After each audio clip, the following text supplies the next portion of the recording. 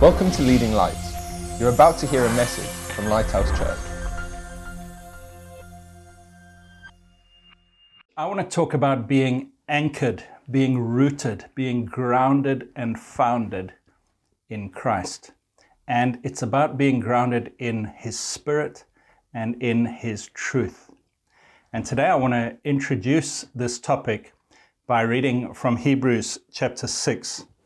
Starting from verse 12, it says that you do not become sluggish, but imitate those who through faith and patience inherit the promises. Amen. I want to be one of those people who imitates those who've inherited God's promises through faith and patience. But then he goes on.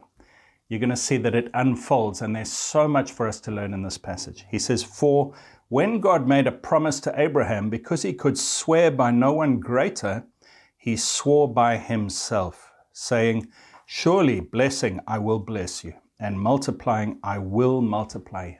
Can you imagine that scene where God uses an oath? He doesn't just say the words, he uses an oath to promise and double promise something to Abraham, that he would bless and multiply him.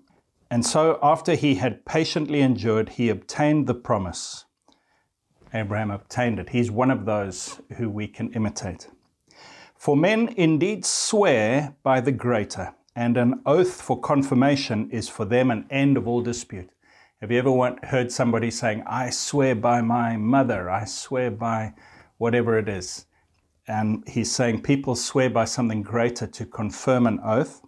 Thus God, determining to show more abundantly to the heirs of promise the immutability of his counsel, confirmed it by an oath, that by two immutable things, in which it is impossible for God to lie, we might have strong consolation, who have fled for refuge to lay hold of the hope set before us.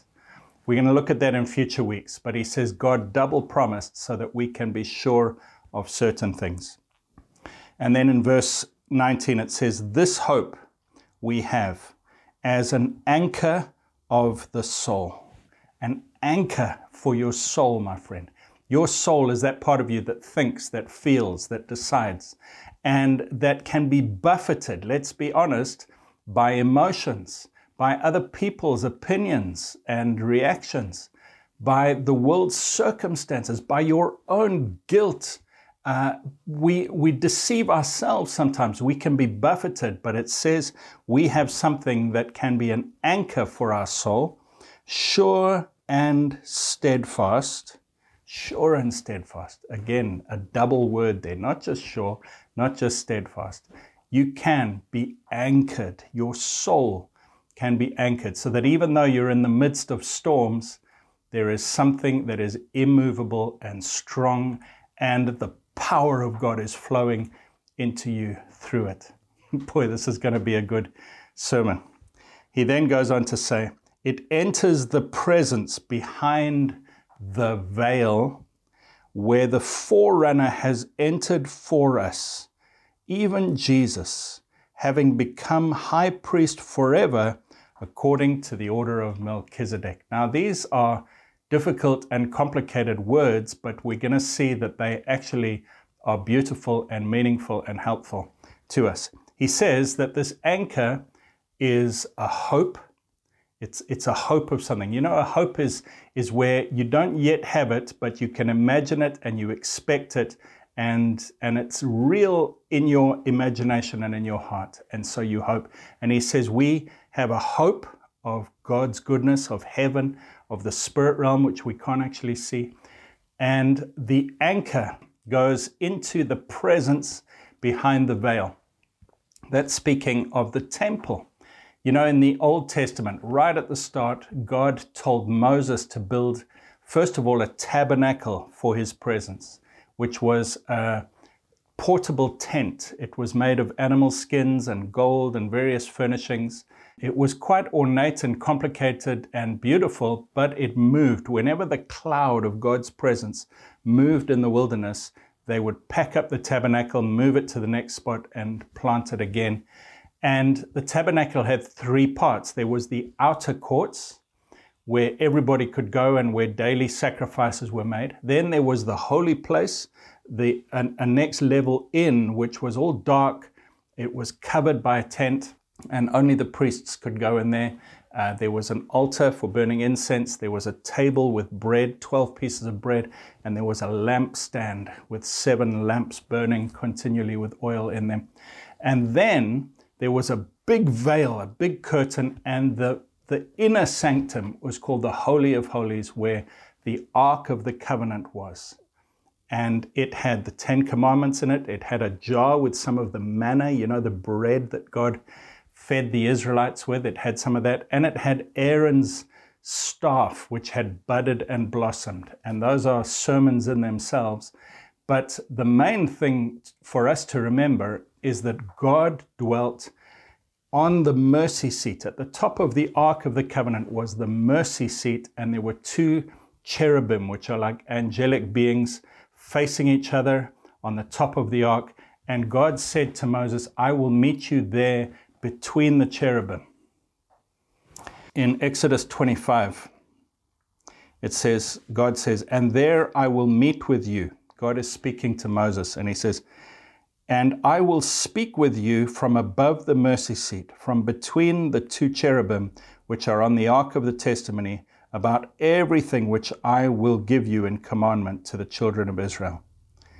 And the next chapter 34 of Exodus, verse 34 says, but whenever Moses went in before the Lord to speak with him, he would take the veil off. So Moses had a veil over his face, and he went through a veil to the Holy of Holies, a big thick curtain. He would take the veil off until he came out, and he would come out and speak to the children of Israel whatever he had been commanded.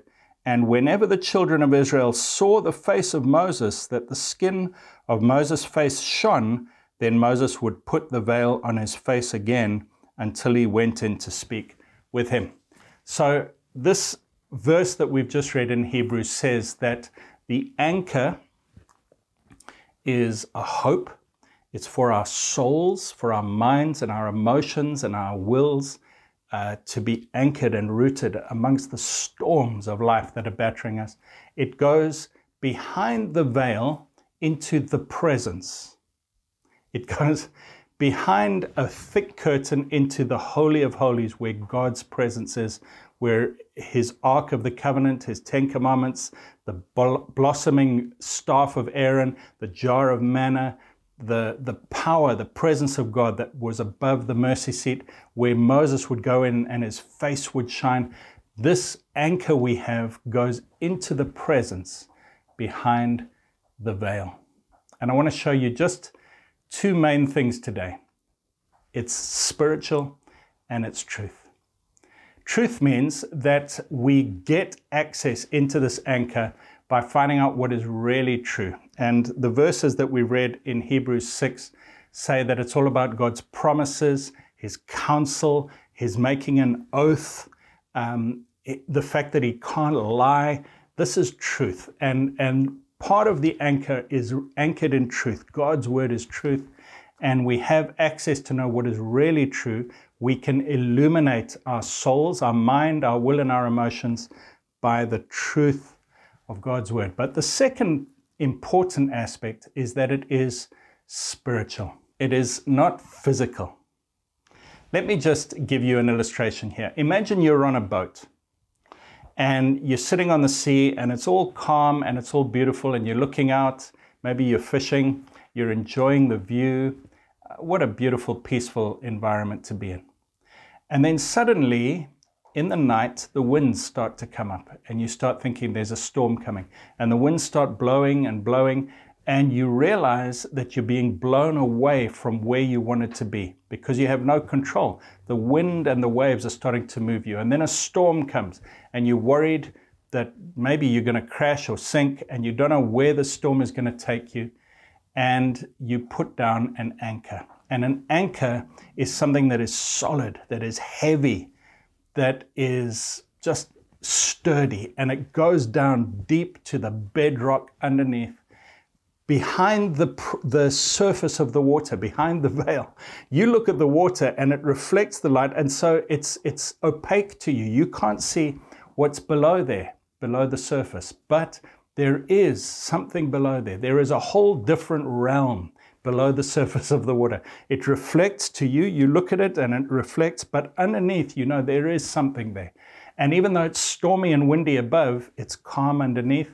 And if you go deep enough, and if the anchor bites into the bedrock of the sea, you know that you will be held firm and safe. And it doesn't matter what storms come, you will not be blown off course or away from where you're supposed to be. That is the anchor for our souls that this is talking about, that this gives us. The spirit realm and truth. And the spirit realm is that underwater place, which is different. You need different apparatus to breathe. You need a whole suit to be able to live under there, because this physical body can't live underwater. It's the same with the spirit. 1 Corinthians 15 says, flesh and blood cannot inherit the kingdom of God. We need a whole different way of thinking, of seeing, of understanding, to know what's in that other realm. And it's behind a veil. We can't see it clearly, but we know it's there by the truth of God's word. And as we put that anchor through the surface, behind the veil, biting deep into the bedrock of God's truth and who God is and what God has done for us in that holy place, then everything changes. I want to tell you a story about a lady in John chapter 4. Jesus went to Samaria. He didn't really have to go there. To get to the place where he was going, he didn't have to go to this place in Sychar, but it says that he did need to go there because the Holy Spirit was leading him there. And in verse 5 it says, so he came to a city of Samaria, which is called Sychar, near the plot of ground that Jacob gave to his son Joseph. Now Jacob's well was there. Jesus, therefore, being wearied from his journey, sat thus by the well. It was about the 6th hour. That's about midday. Now, people would go to the well, especially the ladies from the nearby town would go to the well early in the morning or late in the evening. But at midday, nobody went to the well. And so Jesus goes to the well at midday, and a woman of Samaria came to draw water. Jesus said to her, give me a drink, for his disciples had gone away into the city to buy food. Then the woman of Samaria said to him, how is it that you, being a Jew, ask a drink from me, a Samaritan woman? For Jews have no dealings with Samaritans. Now this lady was so conditioned to looking above the surface of the water. You see, above the surface, everything is physical. Everything can be measured, touched, tasted, smelt, felt, seen. We can understand the physical world, but there's another realm, a spiritual realm. Jesus is talking to her of spiritual thirst, of spiritual matters that are so important. And she says, you're a Jew. She's looking at the physical, his physical race, his physical features. She says, how come you're talking to me? Jews and Samaritans don't talk to each other.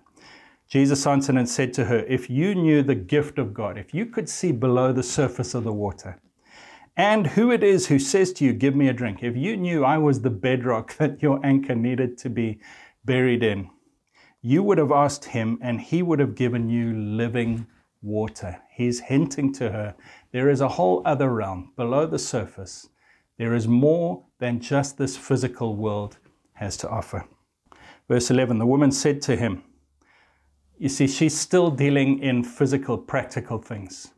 And it's understandable. Her whole world, her whole life history up until that point has been about the physical, natural world.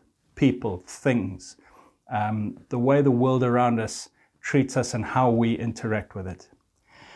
She says, sir, you have nothing to draw with, and the well is deep. If we are looking anchored in the spiritual realm, things that people see in the physical realm don't apply to us. She said, you have nothing to draw with. She was looking at physical things. And sometimes a person who is anchored in the spirit can do things that are not physically possible. Where do you get that living water? Are you greater than our father Jacob, who gave us the well and drank from it himself, as well as his sons and his livestock? Jesus answered and said to her, whoever drinks of this water will thirst again. There are two types of water. There are two realms. There's above the surface and below the surface. But whoever drinks of the water that I shall give him will never thirst. The water that I shall give him will become in him a fountain of water springing up into everlasting life. Everlasting. You see, the other aspect of this underwater spiritual realm, the presence behind the veil, is not just that it's invisible, but that it's everlasting, it's eternal. Whereas this world will pass away. Everything is decaying and passing away here, but that is eternal. And it satisfies. You have a need in you, my friend, and so do I, for the spiritual living water. The woman said to him, Sir, give me this water, that I may not thirst, nor come here to draw. Jesus said, Go, call your husband and come here. The woman answered and said, I have no husband. Jesus said to her, You have well said, I have no husband, for you have had 5 husbands, and the one whom you now have is not your husband. In that you spoke truly. The woman said to him, Sir, I perceive that you are a prophet. Suddenly she realizes this man can see behind the veil. There is another realm that he is piercing through into, and it's breaking out in prophecy. And what he says to her is, he says this. He says, you have been trying, you've realized your life is in a storm. She's had 5 husbands and now she's on her 6th relationship and she hasn't married this man. That's the reason she comes to the well at midday when all the other women come early in the morning or late at night. She's an outcast. The storms of this world have buffeted her so badly, and she has thrown out anchors, but they have been flotation devices. What do I mean by that? Instead of going deep, piercing through the veil, beneath the surface, into the bedrock of God's truth and His spiritual realm, she's looked for earthly, physical things, and in particular people, to be her anchor. She's looked for relationships with husbands or boyfriends, and it hasn't worked. And Jesus realizes this, and so He challenges her and He says, you need a better anchor. The woman said, I perceive you're a prophet. Our fathers worshipped on this mountain. You Jews say that in Jerusalem is the place where one ought to worship. She still thinks of worship as a physical activity. The Jews had a temple in Jerusalem with the outer court, the inner court, and the Holy of Holies with the Ark of the Covenant, and all those things that I've mentioned, and the veil, the big curtain that protected the way into the Holy of Holies that only one man once a year could go into, and at peril of his life, he thought he may be struck down by the power of God's presence. And the Samaritans worshipped on a mountain, but it's all physical things. It's places, it's rituals, it's practices, it's going through physical motions and physical activities to try and get close to God. And she was saying, which physical activity is the way that I should worship God? Jesus said, woman, believe me, the hour is coming when you will neither worship on this mountain nor in Jerusalem, worship the Father. He says, it's not about physical things. You worship what you do not know. We know what we worship, for salvation is of the Jews, but the hour is coming, and now is when the true worshipers will worship the Father in spirit and truth, for the Father is seeking such to worship Him. God is spirit, and those who worship Him must worship in spirit and truth. And what Jesus was saying to this lady was, it's not about physical places, rituals, denominations, practices, traditions, whatever man-made thing there is. It's not about that. It's about spirit, which means something that you can't see, you can't tangibly touch or measure, but it's eternal and it's there, it exists, and you have a need for it, for this living water. It's about spirit. And it's about truth, God's word, which is different to human opinions, human traditions, human religious rituals. God's word is the truth. And this truly is God's word, God's scripture. And when you get spirit and truth and you start worshiping Him by putting the anchor through, behind the veil, into the presence of God, behind what you can see, into that spiritual realm where your heart and your spirit meet with God, then spirit and truth, then the anchor bites. And the thing that Jesus said is, the time is coming and now is. He was talking about Himself, because He, when He died, broke open the veil. Matthew chapter 27:51. Then behold, the veil of the temple was torn in two from top to bottom, and the earth quaked, and the rocks were split. Let me just read you from Hebrews chapter 9 and 10, what Jesus achieved when he died on the cross as far as the temple is concerned. I'm going to read a lot of verses. Follow with me.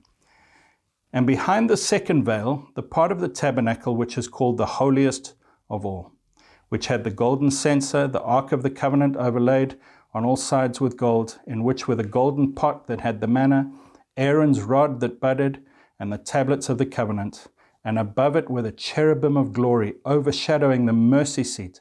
Of these things we cannot now speak in detail. But into that second part the high priest went alone once a year, not without blood, which he offered for himself and for the people's sins committed in ignorance. The Holy Spirit indicating this, that the way into the holiest of all was not yet made manifest while the first tabernacle was still standing. But Christ came as high priest of the good things to come, with the greater and more perfect tabernacle, not made with hands, that is, not of this creation, not with the blood of goats and calves, but with his own blood he entered the most holy place once for all, having obtained eternal redemption. How much more shall the blood of Christ, who through the eternal Spirit offered himself without spot to God, cleanse your conscience from dead works to serve the living God? For Christ has not entered the holy places made with hands, which are copies of the true, but into heaven itself, now to appear in the presence of God for us. And then in the next chapter, it says, Therefore, brethren, having boldness to enter the holiest by the blood of Jesus, by a new and living way, which he consecrated for us, through the veil, that is his flesh, and having a high priest over the house of God, let us draw near with a true heart in full assurance of faith, having our hearts sprinkled from an evil conscience and our bodies washed with pure water. Let us hold fast the confession of our hope without wavering, for he who promised is faithful.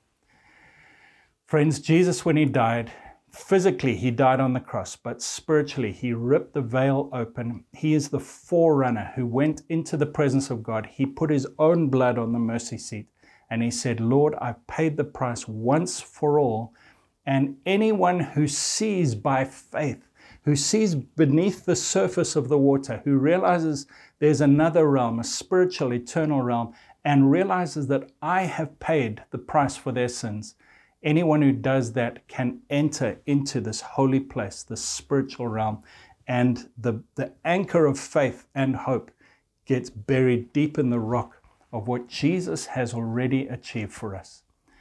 Friends, I started by saying, how are we going to be anchored? How are we going to be grounded? How are we going to be firmly founded and rooted? And I want to say that it comes from truth, but also from the Spirit, not relying on physical acts that we could do to please God, not relying on traditions or religious rituals, but relying on what Jesus has done in the spiritual realm. In the spiritual realm, there is a temple in heaven. Jesus has gone and he's opened the way forever. And the access is open for us to walk in there with boldness, having our consciences cleansed, realizing it's his blood that has forgiven me, not my good works. And as I go in there daily, my friend, as I read God's word daily, and as I enter into his presence daily, and I say, Lord, thank you for what Jesus did, that is an anchor that will keep your soul firm and secure, sure and steadfast through the storms of life. 2 Corinthians 3 verse 18. You remember we spoke about Moses going into God's presence and his face shining? 2 Corinthians 3 says, Nevertheless, when one turns to the Lord, the veil is taken away. Now the Lord is the Spirit, and where the Spirit of the Lord is, there is liberty. But we all, with unveiled face, beholding as in a mirror the glory of the Lord, are being transformed into that same image from glory to glory, just as by the Spirit of the Lord. Friend, I encourage you to take time every day to look into the spiritual realm, to worship in spirit and truth, not thinking about what can I do, but realizing what Jesus has done for you. Realizing that his truth in his word shows you that your sins are forgiven, that you are secure, that it's not your goodness, it's what Jesus already achieved. And this is the beginning of the anchor, the firm foundation that will calm the storms of your emotions, calm the storms of your guilty conscience, because you can't be good enough, but Jesus has paid the price. Lord God, thank you for providing an anchor for my soul. Lord, I believe, Jesus, in what you've done for me, that your death paid the price completely for my sins. I ask you to wash me and apply that forgiveness to my life. And Lord, I enter boldly into your presence. I gaze upon your glory and your beauty. And I thank you that I am anchored and held firm. In Jesus' name, amen. Thanks for listening.